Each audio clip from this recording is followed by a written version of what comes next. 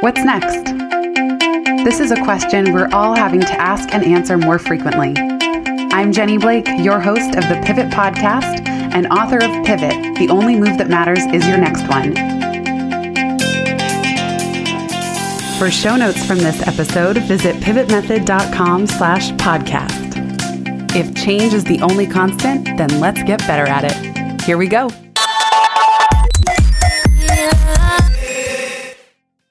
Hello, everybody. Welcome back to the Pivot Podcast. I am so excited to have Kamal Ravikant here with us today. Kamal is the author of a new book called Rebirth, A Fable of Love, Forgiveness, and Following Your Heart. And I first heard about him from following a little rabbit trail of reading James Altucher's Choose Yourself book when it first came out. And James mentioned Kamal, and he said, Kamal wrote this book called Love Yourself Like Your Life Depends on It, and everybody has to read it. And so it's fun to read Kamal's book and hear the story from the flip side that he just, and you can correct me, Kamal, but he kind of sent an email to friends and they said, and those friends happen to include James Altucher, Tim Ferriss, and they said, this has got to be published. So he wrote up a short book, put it out, and it is wonderful. Among these two books, Kamal has also had some incredible life experiences that include trekking to the highest base camps in the Himalayas, meditating with Tibetan monks in the Dalai Lama's monastery. He earned his U.S. Army infantry patch, walked 550 miles across Spain, which is what this fable, it's not a fable, it's a novel called Rebirth is about. He's lived in Paris. He's been the only non-Black, non-woman member of the Black Women's Writer Group. I love that. I'm very proud of that. It's so awesome. I love that that's in your bio too. Yeah. But that's kind of his tongue in cheek because he's also a very, very successful entrepreneur, has founded several companies and has worked with some of the best people in Silicon Valley. So Kamal is, being a bit humble in these bios and also probably revealing your playful, adventurous side. So without further ado, Kamal, welcome to the show. Thank you, Jenny. I love that intro. A little winding, but I'm trying to mirror the path your trek across Spain, my trek across your bio for this podcast.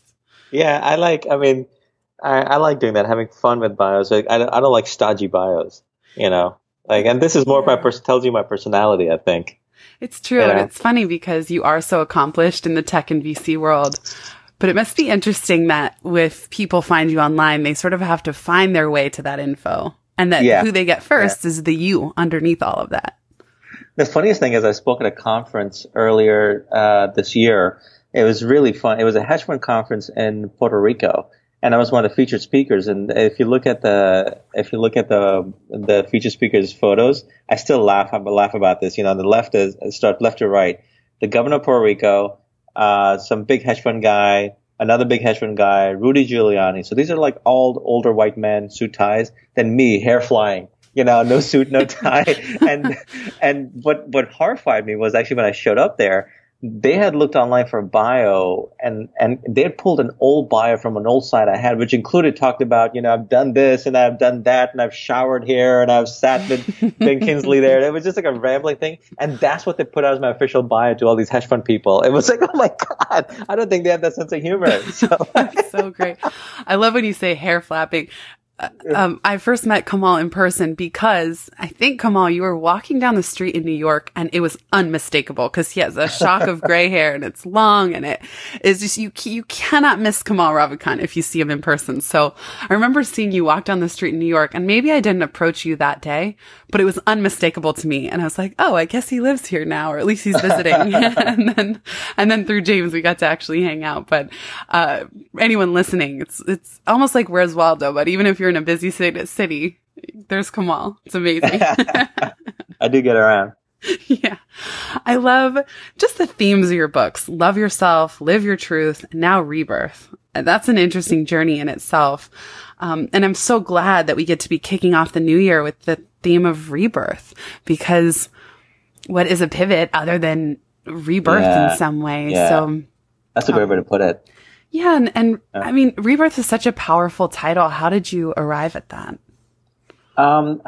Actually, funny enough, the original title of this novel, which I wrote and rewrote for many years, collecting rejection letters, but that's what taught me to be a better writer. Because as I got the rejection letters, I was like, okay, I'm going to be a better writer. One day they're going to chase me, and it was over a decade though, like just writing and rewriting, getting better. And the original title was A Thin Place. A Thin Place was a concept someone told me when I walked the Camino de Santiago, that 550 mile long in Spain, where he said, one of those rare places in the world where when you go, you can almost feel the presence of the other side, like the line between earth and heaven is a thin one.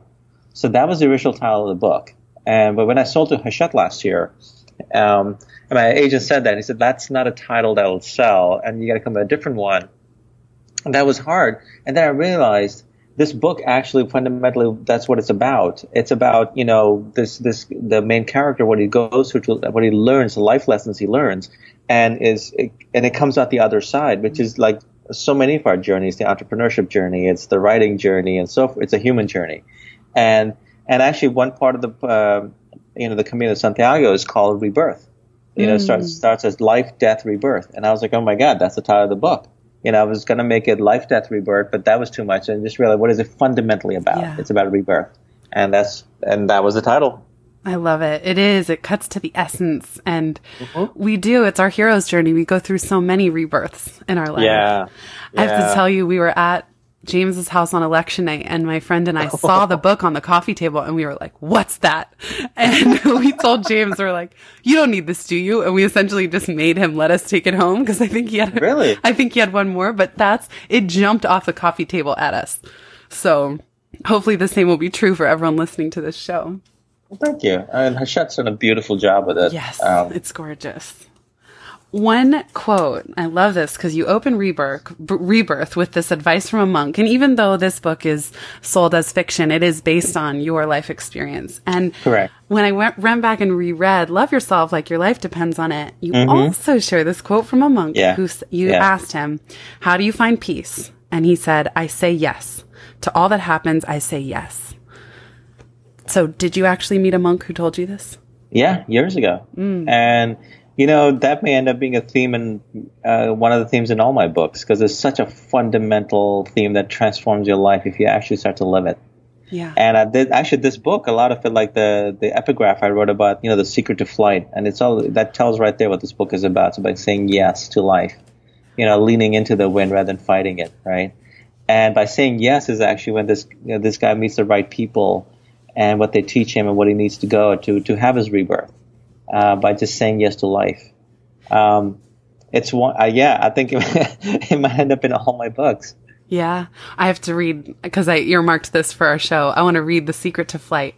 You say, don't flap your wings so hard. It only exhausts you. Close your eyes. Lean into the currents. Say yes. Let the wind raise you higher and higher. So easy. That's what eagles do. Oh, this is the secret to life as well. Yeah. How did you practice this? Because when the monk first told you, how did you start to really live this in your life? It's been a journey, and it's like it's not 100% thing, right? But I just know that, I think most of our pain in life comes from resisting to what is the present moment, to what is happening. We're stuck in our head, trying to change things in our head at the past or the future, versus just saying yes to what is happening. It doesn't mean accepting it and just, sitting on your butt and letting the world devolve, but saying yes. And then once you accept it, you're not fighting it. And then you come from a place of power. Okay, what do I want to do? Right? Versus just saying no to life. There's a great book called The Surrender Experiment, which I highly recommend. He did the same thing. He went and practically just lived saying yes to life and his journey. That is a fascinating book, because he does describe how sometimes our impulse is to say no. It's so tricky, because even in the entrepreneurship and business space, then there's a lot of advice of no is a full sentence, and you got to know when to say no and find your 80-20. So how do you know for you, Kamal, when it's a yes, even if it seems counterintuitive, versus a no? Yeah, because a no to someone else or something else is saying yes to yourself often. That's a very important distinction, right? Because we feel like, oh no, I got to say yes to everything. No, that's not true, because a lot of stuff pulls us away from our focus, pulls away from our time and our core journey through life.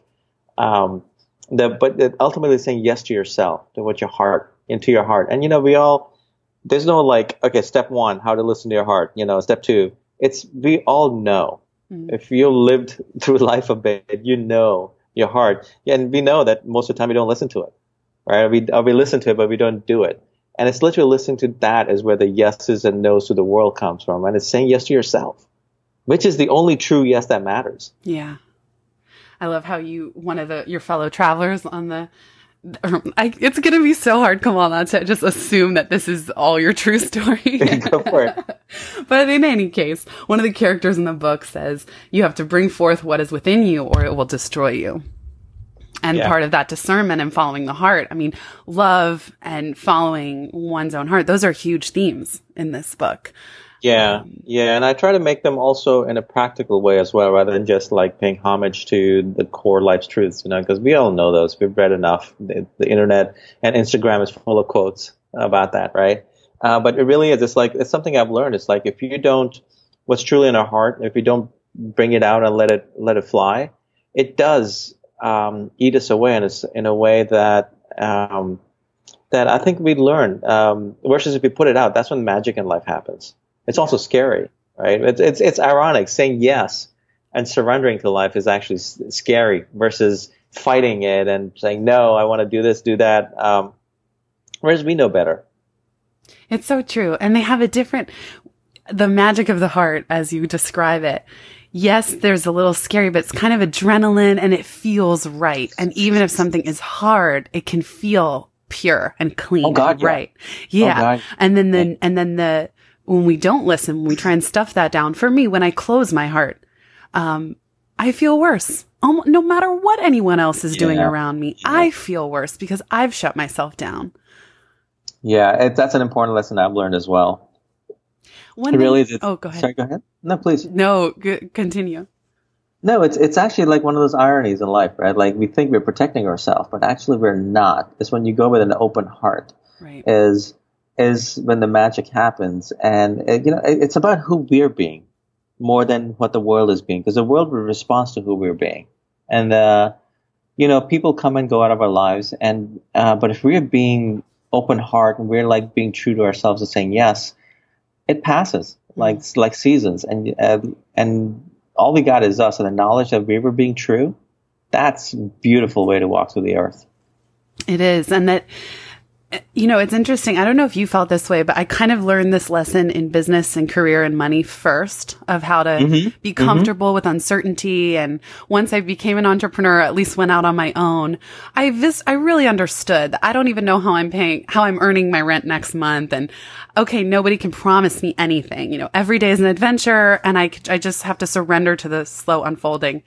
And then in relationships, I had to then later learn how to apply it. And that's more recent of staying open like that and, riding that ride, because it's easy to want to say like, promise me something or give me some security or, anything that will sort of, but it just covers up the truth that nobody can. I mean, I don't know. We get people listening could disagree, but ultimately I think no one can really promise us anything. We don't know what can happen. And even if you are in relationship, death, disease, divorce, like anything can happen at any time. And the key is to stay open and not preemptively close ourselves down, whether it's around money, career, business, or relationships, to somehow think that we're protecting ourselves because we sort of shut it all down before it ever has a chance. Yeah. And I think that's something we can practice and get better at over time. It's something that I practice myself, down to the part where I'll actually walk around, like I'm in New York these days, like walk around just reminding myself to open and feel myself opening to whatever's around me. And it's actually like all of a sudden New York becomes more magical and beautiful when I do that. It's really simple, but it works. I love that. And your thing about entrepreneurship and relationships, these are two of the best ways of growing, right? I think entrepreneurship is one of the best paths to personal transformation because you're challenged in ways that, most people would avoid if they could. If they didn't have a bigger mission that they wanted to do. Every part of us, like spiritually, emotionally, physically, you name it. The entrepreneurship is just a series of facing problems and solving problems, And dealing with uncertainty, right? Yeah, with risk. Yeah, bingo. Yeah. They don't go away. In fact, they come bigger and bigger. You hope that you get bigger level of problems, right? But yeah, that's fundamentally what entrepreneurship is, but it's a gift to ourselves because it's like who you are, right? You become who you are in that process of that person who becomes this person who's solving all these problems. That's how you grow. And you have this faith in yourself that you apply in other parts of your life. And I think on relationships are the same, like, they bring out a lot of our insecurities and so forth. But like, if we become the person that it's about what I bring to the table, because that's all I can control ultimately, right? What I bring to the table. It's so true. And being willing to be vulnerable and be open first, almost without proof, without something on the other side. I had this beautiful moment at the airport yesterday. A woman said, "Oh, I'm glad you're refilling your water here. I wouldn't have known." This was at SFO. "I wouldn't have known to come here." And I said, "Oh, yeah, da, da, da." And I was also filling a tea. I was putting a tea bag. And she said, "That smells delicious." And so I said, "It's Rishi Earl Grey. It is delicious. Here, I have an extra bag. Do you want it?" So she said, "Sure." She's like, "Thank you. That's so sweet."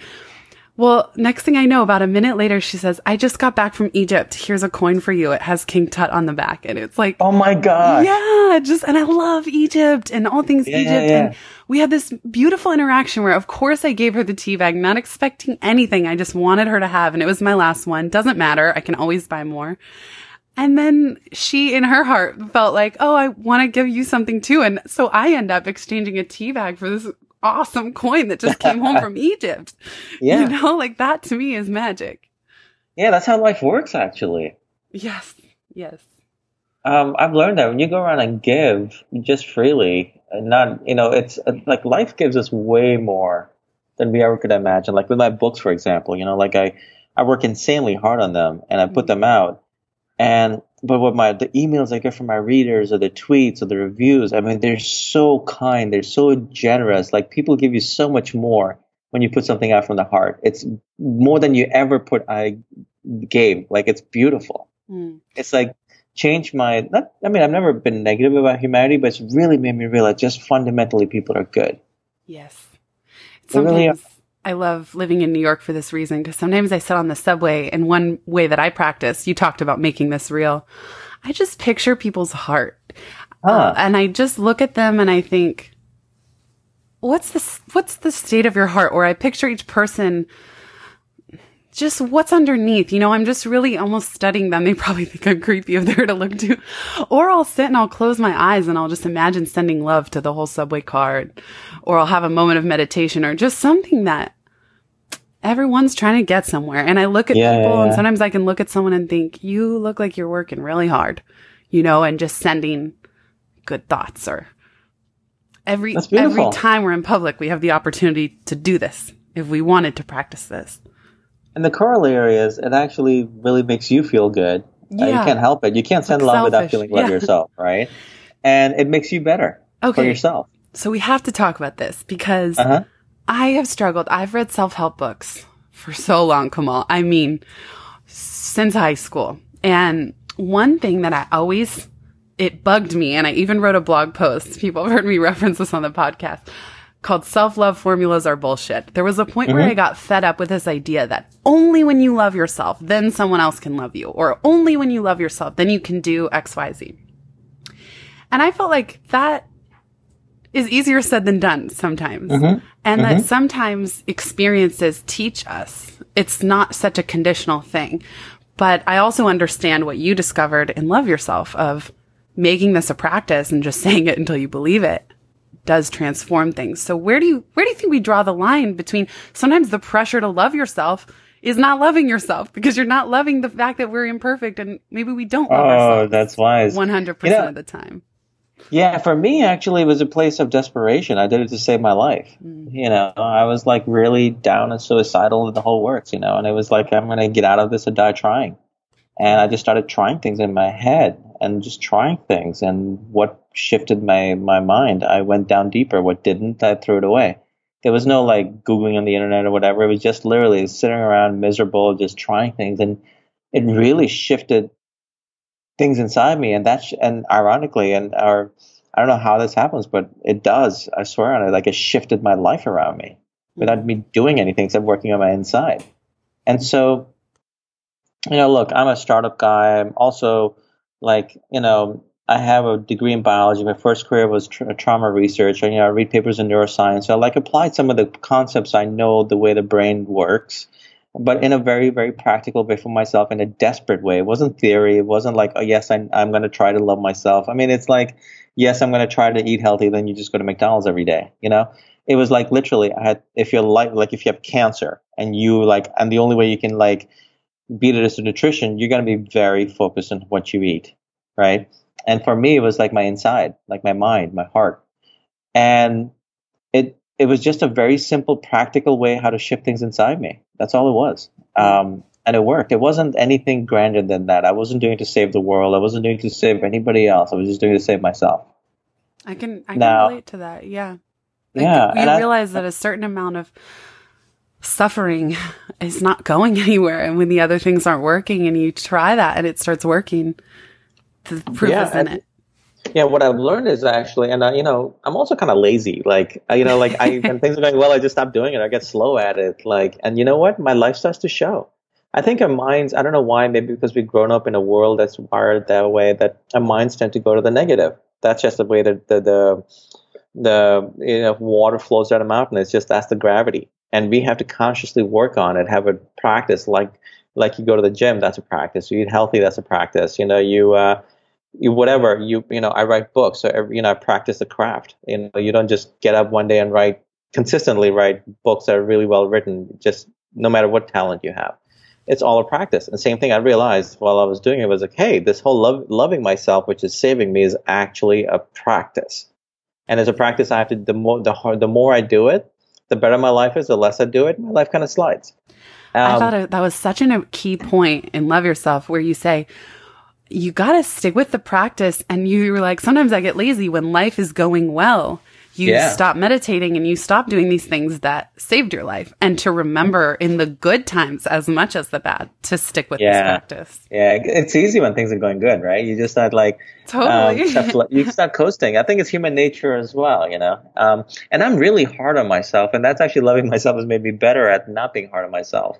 But I think some of that being hard on myself is actually a good thing, because it makes me do these kind of things, where I get upset with myself if I let myself just flounder or float too long. So, some of these things that actually may construed as people say, oh, being hard on yourself is a bad thing. Well, not necessarily. It actually is what resulted in some of the greatest things in my life. Mm. So that comes from, but yeah, to appreciate that I'm not a fan of just constant just self-help. I think a lot of it's just very cliche driven. A lot of it's very, almost like platitudes. Great. You go to a seminar, you go to a lecture, you feel great. A month later, how's your life different? Right. That's what I care about. I care about literally, I come from the startup world, so I care about what works. Literally, that's it. I don't care what I realized was I wasn't going to spend my time trying to figure out the theory of why things were going to work. All I care was that it worked. That's it. I just care about what works. And so that this stuff started to work. And I think a lot of, and also the reason why I wrote the book so short and all my writing tends to be very clean and clear is because I want to take out anything that doesn't serve the reader. And I think a lot of self-help is just meant to fill pages, or it's meant to just come from a place of theory. Right. I think if you write a place from pure experience, that's real self-help. That's just help. Period. When you share your experience, practically. Yeah, and you can tell from reading. There's a certain when a book is really written from the heart, or a conversation is spoken from the heart. There's a fingerprint to it. There's an essence that comes through, and it is so powerful. And it doesn't need all the extra fluff. Yeah, yeah, and that takes getting your ego out of the way when you're putting stuff out to the world, because I think it's easier to hide ourselves with more words than less words. Right. What are your current morning and evening routines around all this? Depends. And keep in mind, it's not 100% hit rate. Like today, it was 0. Just literally get out of bed and run off to a meeting. But normally, this is what I work on doing. And I hit it most days. That's a great question, by the way, because it really does have an effect on the quality of your life. These simple things.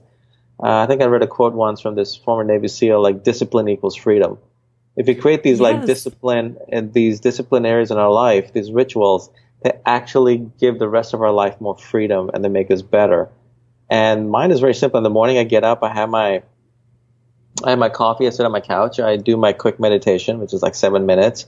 I'll write, and I'll do like the Julia Cameron morning pages, but I'll do like half a paragraph. That's all. I mean, it's just to get the mind flowing. And then maybe I'll just dream a little, think a little, and meditate and do my love yourself practice, and then that's it, and get going. It's like maybe 15 minutes, if that. And that's awesome. Yeah, it's very simple, if that. And sometimes if I miss it, I'll just do it scattered through the day, but as long as I hit them, my day's better. The nighttime is actually just, that's harder because this thing I carry in my pocket called an iPhone or a phone that's always just pinging me. But I've learned that if I can put that thing away, the nights I put that away like a half hour, but hopefully an hour before I go to sleep, my next day is better. It's really interesting because I'm not being distracted by all these things that are hitting my dopamine centers and making me want more. I'm like, okay, the day's winding down. How do I wind down? Maybe I'll watch a movie. Maybe I'll read a book. Maybe I'll just lie around until I fall asleep. But it's like we need that as human beings, like this unwinding. It helps the mind. It's like, I would say it's for brain health, is like putting the phone away before you go to sleep and not touching it. Yes. And even especially in the morning as well, which I succeed at, I think about 60% of the time. But I noticed, like, when I don't touch my phone for the first half hour of the day and the last half hour or the first hour, last hour of the day, things are just better. I'm better. I'm just naturally calmer and more just present in life. I'm the exact same way. We have very similar. Mine are a little longer amount of time because I've noticed, like you said, for me, it actually works. But if I can stretch 2 hours in the morning of not checking my phone until everything's done, and then same winding down, it's because I'm kind of prone to anxiety in general. And so, yeah, if I check my phone too late in the day, that stuff's on my mind, but I know I'm not going to be productive if I try to work. So we have very similar. And I find, and I think it'll be fun for you to tell people listening what your short 7-minute love yourself practice is and how long you've been doing it now. But it's funny because, I also heard the quote, "In commitment, we find freedom." And meditation has been an absolute game changer. And sometimes I'm hesitant to tell people because, I want to be PC and just say, you don't have to do it. But I have to say, for me personally, it is the thing that has worked. And although I have read all these books and many of them have been helpful and given me nuggets, it's having that daily practice for myself, that time of silence and going in within and calming the mind that has consistently created a really nice foundation to then add the soul yeses onto. Yeah, it's also like, I think that there's no way to fail at meditation. The mind is active.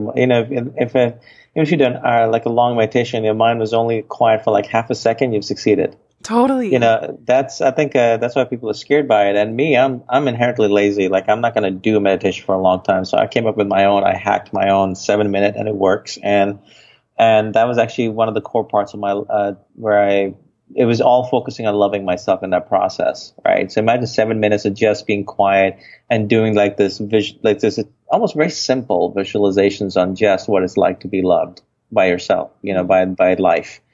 And it really shifts things. I don't know why, but it just really does. I think in the end, right, for everyone, we have to find what works for us. But if everyone you respect is saying, hey, this worked for me, I think just do it. And a lot of us who have like sort of active brains, I tell people, I've been doing a lot of speaking lately. The mind that wants to write a book is the same crazy mind that I've had to learn how to kind of corral my whole life. And I recently had a sort of wild meditation where I almost heard or had the thought of my heart talking to me. And it said, as long as I am beating, I love you. I'm here for you. I'm never leaving you. I cannot be broken.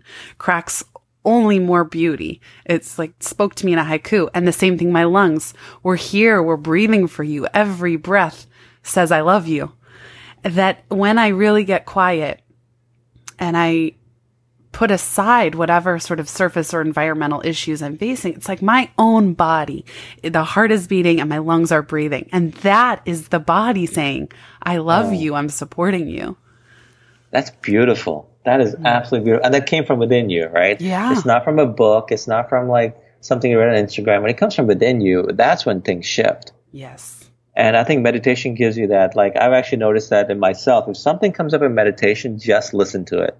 Just do it. So Don't question it. Just do it, dude. Like, if it comes up, like, call this person, just call that person when you're done. I love it. And it's become like almost like a little rule of mine, and it's a great rule to have because it's coming from a deep. It's, you know, it could be coming from your. You know, the real consciousness is the subconscious, where all the, you know, where everything like that we think we're these beautiful logical beings. We're really not. It's the subconscious that drives us, and then the logic, the neocortex, just like puts a layer on top of it to justify it. You know, and when we're in that alpha wave brain state, we tap into our just deepest intelligence. And it's perfect for anything you're doing, for writing, for entrepreneurship, you name it, like relationships. It's like, it's the ultimate like oracle, and it resides inside ourselves. Completely. I even had the funny experience. I was staying with a friend and I was like, there's a cat named Patches. I'm like, here, kitty, you know, come sit next to me on the couch. She wasn't moving, just staring at me. So just as a game, I went into a meditative state and I just pictured her on my lap. And I just said, what if I'm just so calm and loving and I'm just picturing that this cat is already on my lap? And within seconds, she jumped up, placed herself on my lap and went to sleep. I love it. I mean, how can we not listen? Yeah. Something and there. There's another. Oh, yeah. Go ahead. No, please go. No, I love the idea of, I consider that part of our intuition as well, that when we quiet the mind and what drops into meditation is kind of that really visceral, intuitive hit. Yeah, so it's a deeper self, you know, that normally doesn't get through the chatter. Right. There's another theme from Rebirth around Phoenix Rising. Yeah. And clearly you've had so many of those in your life. I'm curious, I don't know if you even a recent example, or you say in the book, and there's this themes of hitting bottom, but when you hit bottom, that's when people discover who they really are, what they're made of. And then this theme is kind of throughout, but you say the thing that I feared most came upon me. And I find that so interesting. You know, again, another, I guess, irony of life. The thing we fear the most unlocks our freedom when we actually let it in. Yeah, we face it. Yeah. Yeah. It's actually like something I've seen. It's a core theme in the book is, you know, about hitting. I don't think you can have rebirth without hitting with some sort of low, and then that's when you decide. You remember like Gone with the Wind, where she goes, "God as my witness, I'll never go hungry again." At the end, and my God, you know, with the clarity and purpose she says it, she's never going to go hungry again. She'll make things work, right? That's, I think, I think sometimes, you know, and bottom can be something minor. It can be anything. There's no true and tried bottom. But I've noticed with anyone I've met in my life who I consider great, that have done great things in the world, they all at some point hit some bottom and in there, like, decided, like, never again. I'm going to get out of this, and I'm going to just not, you know, and that's when they, like, you rise, when you just realize what you're made of. It's like, ultimately it's a personal journey. And when you know what you're made of and you got out of something hard, like, you carry that with you and you apply that to things in life. And that's one of the reasons why I made that core theme of this book, and, you know, the character hitting bottom, but also then where he goes from there, because it continues, you know, trying to say yes, at least, you know, that keeps on appearing and pestering him, which was fun to write, you know? Right. I know this is a big accomplishment to write this novel. I'm so curious what drew you to it and what was the experience like.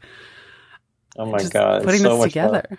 A novel, you know, with character and dialogue. I know. But, you know, like, all that decade of writing and rewriting and studying the great writers, you know, at night and sending out to publishers and getting rejection letters and saying, you know, then deciding, okay, do I quit or do I continue on? And deciding each time, you know, okay, I'm going to be a better writer, and going out becoming a better writer, so that eventually, I used to tell myself, eventually one day they will chase me. Amazing. You know, and you know what? I'm at that point now. It's really interesting, but, you know, it's not instant success. It took a long it was a long journey of like a lot of, there was some, every time you get rejected, let's be honest, even if you get used to it, it's not fun, Right. you know? Right. But, the rejections got better and better over the years. That told me I was becoming a better writer, like all the way from form letters to like personal phone calls. That whole form letters to like signed letters, then letters with like form letters with signed with a handwritten note on it, to like emails, to personal phone calls, to in-person meetings. Like that told me that, okay, I'm getting better and better and better. And that's what I applied to writing this book. But then I also took the wisdom, if I can use those words, for what I learned with loving yourself and living your truth, those things I've learned in my life that really matter, and weaving those truths into this book so that so by the time someone's read the story, some of those life truths and the lessons have been woven into them, and they're better for having read it. That's my goal with these books. Oh, and no doubt that's happening, because not we, but there's so many books where they're loaded with studies and anecdotes and just cramming it all in. And yours are simple, like they're powerful and beautiful. So simple is not an insult in this case. It's the Mark Twain quote. I would have written a shorter letter, but I didn't have the time. And Rebirth is perfect, and it is. I love that because it's a novel, we go on a journey, but there are so many nuggets throughout that have come through. Are the characters based on people that you met on the Camino? Some are made up. Some are, but even if they're based on characters I met, they're my memories of them, and then me creating more of them to serve a story. So it's very interesting. Like, the danger of hanging out with a writer is you will end up in a book. You'll see a line there. I was like, wait a minute, I said that to him 2 years ago. Like, what? But now it's some French guy saying it, right. Like the French character was a lot of fun to write, Loic. How you say that. Huh? Loic. I was wondering how you say that. Yeah, it's a very French name from the Brittany area, like a very classic fisherman. I based that character on someone I met. This amazing Frenchman who taught me a lot about, who took me under his wing and said, I'm going to civilize this American, and taught me how to open bottles of champagne properly, how to, appreciate stinky cheese and all this stuff. But I took him and I created this character in the book based on him. But a lot of the dialogue is, written just me writing what I want this character to say so that it serves a story. In the end, when you write a story, anything that doesn't serve the story, no matter how beautiful, how good it is, you got to cut it. So these are people I've met along the way of my life, and some actually on the Camino de Santiago. But there's a lot of just me. I'm just not the main character. I'm in all these characters. That's writing. Yeah, and it's an amazing experience where different parts of you can express themselves in different ways to different characters. That's really cool. Yeah, it's the hardest thing from writing I've ever done. It's also. But I pulled it off, and I'm amazed what I pulled off. I mean, but I had to give it everything. I gave this book. I took all these months, and I shut everything off. I was like, okay, I'm not going to go out. I'm not going to drink. I'm not going to do this. I'm going to be celibate. Everything I had, I gave to this book. Wow. And just morning till night, just worked on it. And until I knew I had it right. And then I blew away the publisher. The head of Hachette Books sent me a beautiful letter saying, you want to edit it more, I have to stop you and say, this is enough. You've got it. You've done it. Oh my gosh. Wow. Yeah, that's really... That's amazing. That's the highest peaks of the writing Himalayas, right? After all you've been through. Because we touched on this earlier, how did you know, getting all the rejections, how did you discern whether to keep going or whether this path, you could have easily said, it's just not meant for me. It's not in the cards. Life's giving me a no. I'm going to put this down. How did you know to keep going? Because I just had to. That was the thing. When you just have to, writing words mattered. I had to tell stuff. I had to write. And I was never the one showing my manuscript to people. No, but I had to get to the point where I could tell something that mattered. And for some reason, this was the craft that appealed to me. There's many ways you could be a singer, an actor, a dancer. You could just be a human being while interacting with human beings. There's no special trick to it. For some reason, this was the one that just was my thing. And I don't know why. Maybe I read a lot of books as a kid and books were my refuge. And I think ultimately, as human beings, we share knowledge and wisdom best through stories, and we learn best through stories. Since the day of sitting around the fire in the caves. I just had to. There was no grand plan like that I would even make it. I just had to. Yeah. That's and too. It was and it was not many people believed in me at the time either, and that's what kind of tells you this is really too important. When you still don't listen to those around you, continue doing your thing, that's when you're onto something real. Yeah. That's what I call those soul goals. And that's a great word. That no matter how it comes into being, you're not giving up on it. And there's a real grit in that when you have landed on something that in your heart and soul, this is happening and I'll go through whatever and I'm not taking no for an answer. That's so affirming. And it's funny how life works. Life has its own path. I think when you show this level of commitment to life, it makes things happen, but usually in a way you don't expect. Look, I didn't start writing to write a book about loving, a short little book on loving yourself. I didn't believe in that concept. I used to laugh at the word love. Now I laugh at myself a lot, but that guy used to laugh at the word love. But I really did. But yet I had to get to a place where that saved my life. And then to share it, all those years of writing had given me the craft and the ability to actually then share it in a simple manner that just worked for people.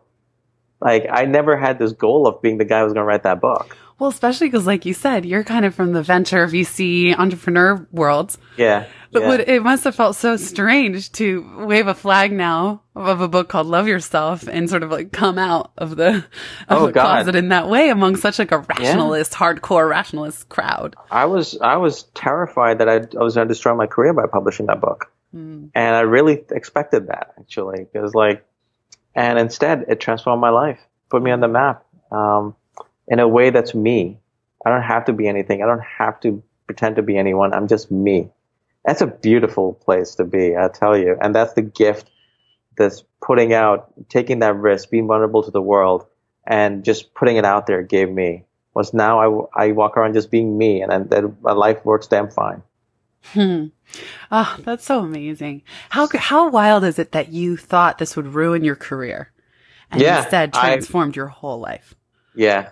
It's funny, right? But it's taking those leaps of faith, right? Because taking the risk of putting this book out, because I knew it would help people, I was willing to do that. That was worth more than I'd destroy my career.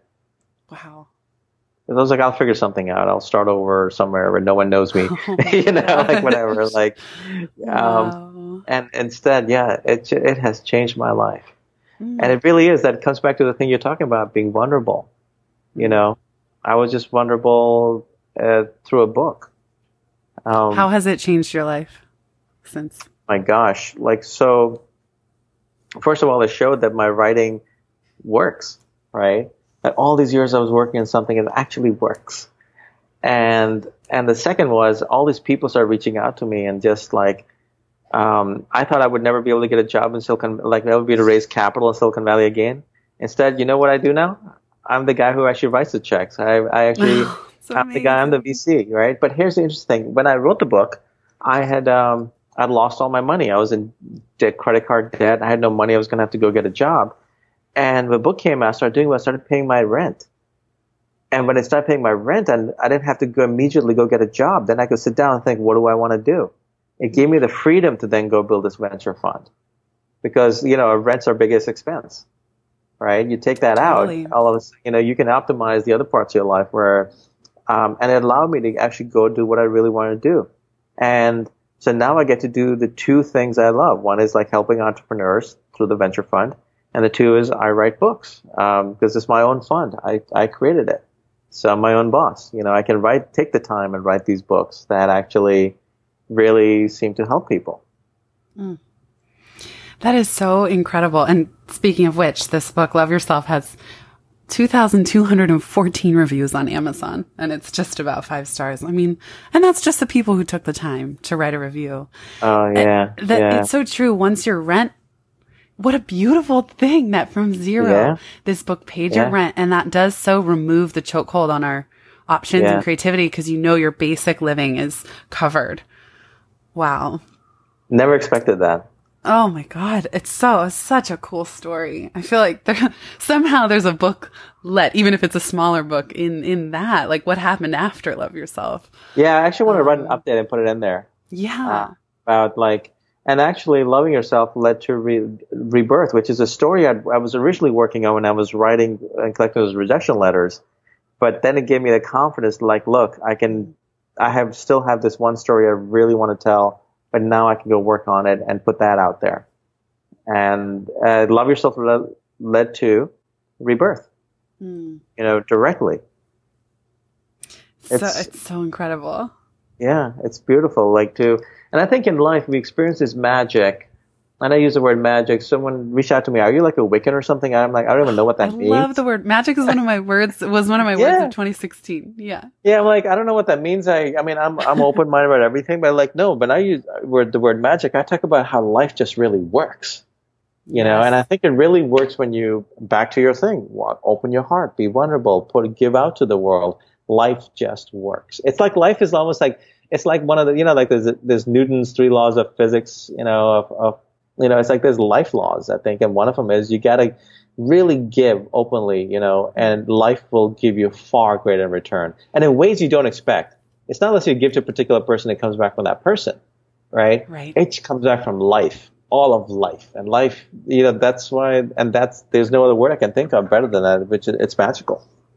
It is magical completely. And one of those life laws, I call it flow with a capital F. There's a certain flow, almost like the meridian lines of our life. And if we tap into them, life is beautiful. Life is magic. And we hear that there's a term we hear thrown about, go with the flow or lean into the flow. I'm curious, how do you practice really tapping in and surrendering? You even, Kat, one of the characters in the book, says, on going with the flow, she has faith that life will provide. Let life unfold. All of our experiences, even painful, lead us somewhere. How do you practice leaning in or surrendering to that greater flow of life? Honestly, I think goes back to the other thing we're talking about. Meditation really helps you helps you be in tune with it.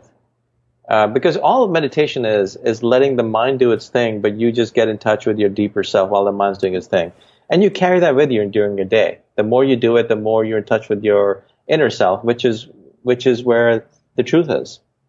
So I think when you consistently do something like meditation or a practice of quietness and stillness, it leads naturally to your inclination becomes shifts and goes towards being in the flow in life. Mm.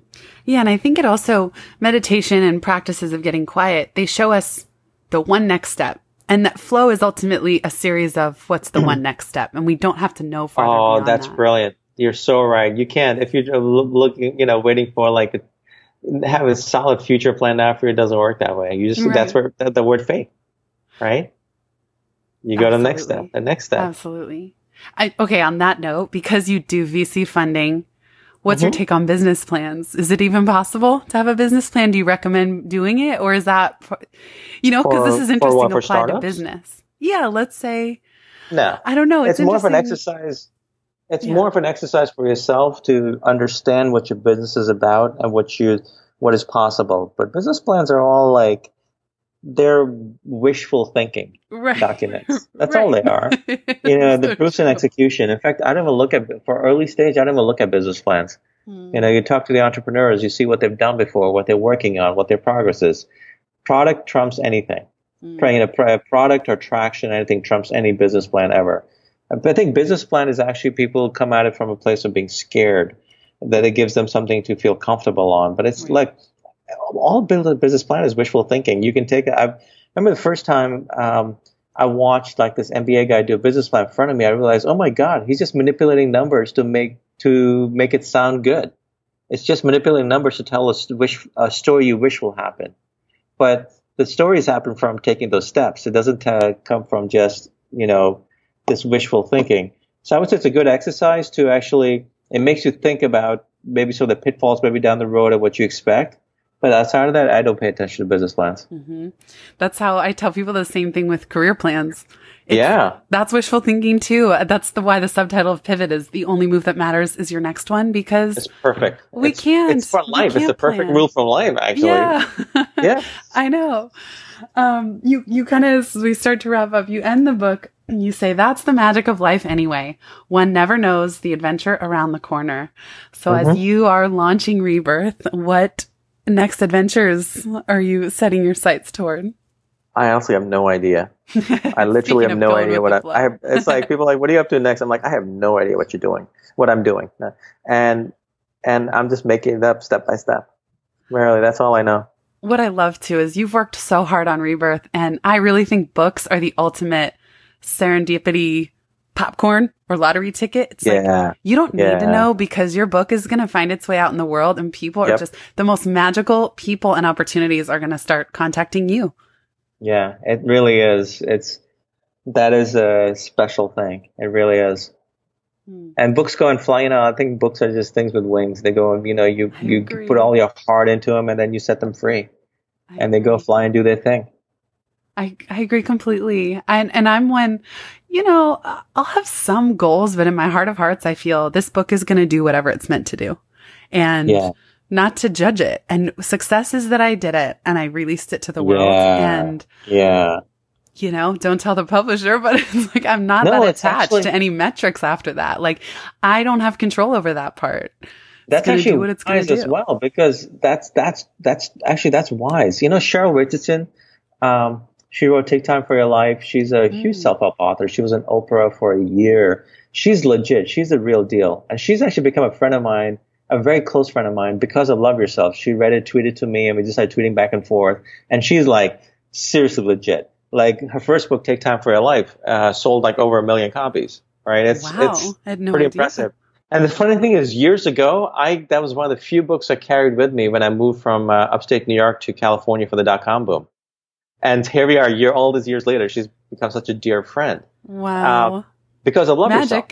Magic, right? More magic. So she was telling me, like, listen, your publisher is going to all try to, get you to engineer it and like get it all like the first week of launch, blah blah blah. But she's like, you can only do so much. You do your work, you put it out. She said, her book didn't take off until like a year after it was out, because then it started getting discovered. It sold well. But then it just kind of like was going along, and then Oprah discovered it or someone else discovered it, right? It's like you don't control that part. Right. You control and putting it out. First is create the best thing you possibly can create in that time in your life. Put your full heart and soul into it. Give it to the world, and share with the world. Do your work, but that's all we can do. Then I think serendipity is a key portion of magic, and that happens when you do that. And we can engineer it. You cannot engineer that. So beautifully said. It's not what the publisher wants to hear. I know. I have a call with them after this as well. We can kind of chuckle on this podcast, and then you're like, here are my plans. I'm on it. But it is both. It's you're gonna put effort out there. We're doing this podcast, and at the end of the day, you've done everything you can to write the best book, and it will find its way. It will find its wings. Yeah. And I can actually now, I'm at the point I can hold a book in my hands and I skim through them, like, and I read it. I'm like, I have actually created something really special. My God, like, to feel that way is to just feel that way is amazing. Yeah. And so it's who you become in the process. I gave so much of this book, but like, look, now it exists. It's real. That's amazing. Like, what a gift to myself. Yeah, it's its own rebirth. Like, a new phase starts now. Yeah. It is. So, I love how you put that as a gift to yourself. And hopefully to everyone who's listening, Kamal, thank you for this wonderful conversation. Where can people find you and the book if they want to keep in touch? I have a page for it up on the web, rebirthfable.com, or just look me up on Amazon and Twitter, the usual suspects. Yeah, awesome. It's pretty simple.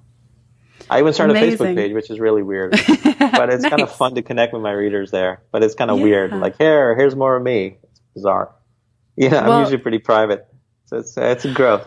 It is a tricky balance. I feel the same way. I really struggle with social media because if I had my druthers, I'd just be reading in my apartment, I'm not really, I don't want to be on the computer any much more than I need to be. But I understand. Some people really love it. And this is actually, the beauty of social media is so many of my readers reach out to me on Twitter and so forth. And that's amazing to connect with people who read your work and gosh. Some of them have become really good friends. It's amazing. I mean, I wish there was a more amazing word than amazing. That's all I can say, right? Yes, it is such a gift. If we want to talk about what success is, every time I get a note from a reader, that is priceless. That is one of those. Yeah. One of those is worth writing the book. And then we are blessed beyond measure to get one a week, one a day. I mean, whatever comes in, it's all, that's how, I think Chris Gilbo once said it, just that's how he gets paid. Like nice emails are his paycheck. That's how he measures his success. Yeah. And people are so kind and giving and they share your work with others and like they let you know. It's like, it's given me such a rock solid faith in human beings doing this. Just how fundamentally good people are. Yes, I agree. And attracting what you put out. I've always been nervous in creative endeavors to put stuff out, but I noticed the right people come in and then the most generous, warm, loving, positive, it's just beautiful to connect with people on that same frequency around the world and across all boundaries thanks to the internet. Mm-hmm. Mm-hmm. And then we're in the same city. So we'll have to cross paths IRL again soon. I would love it. I would absolutely love it. Awesome. Kamal, thank you so much. And big thanks to everybody for listening. Yeah. Thank you. Whoever's listening. Thank you so much. Jenny, you're wonderful. I just babble. So I appreciate listening. Gosh. No, such wisdom. Thank you. My pleasure.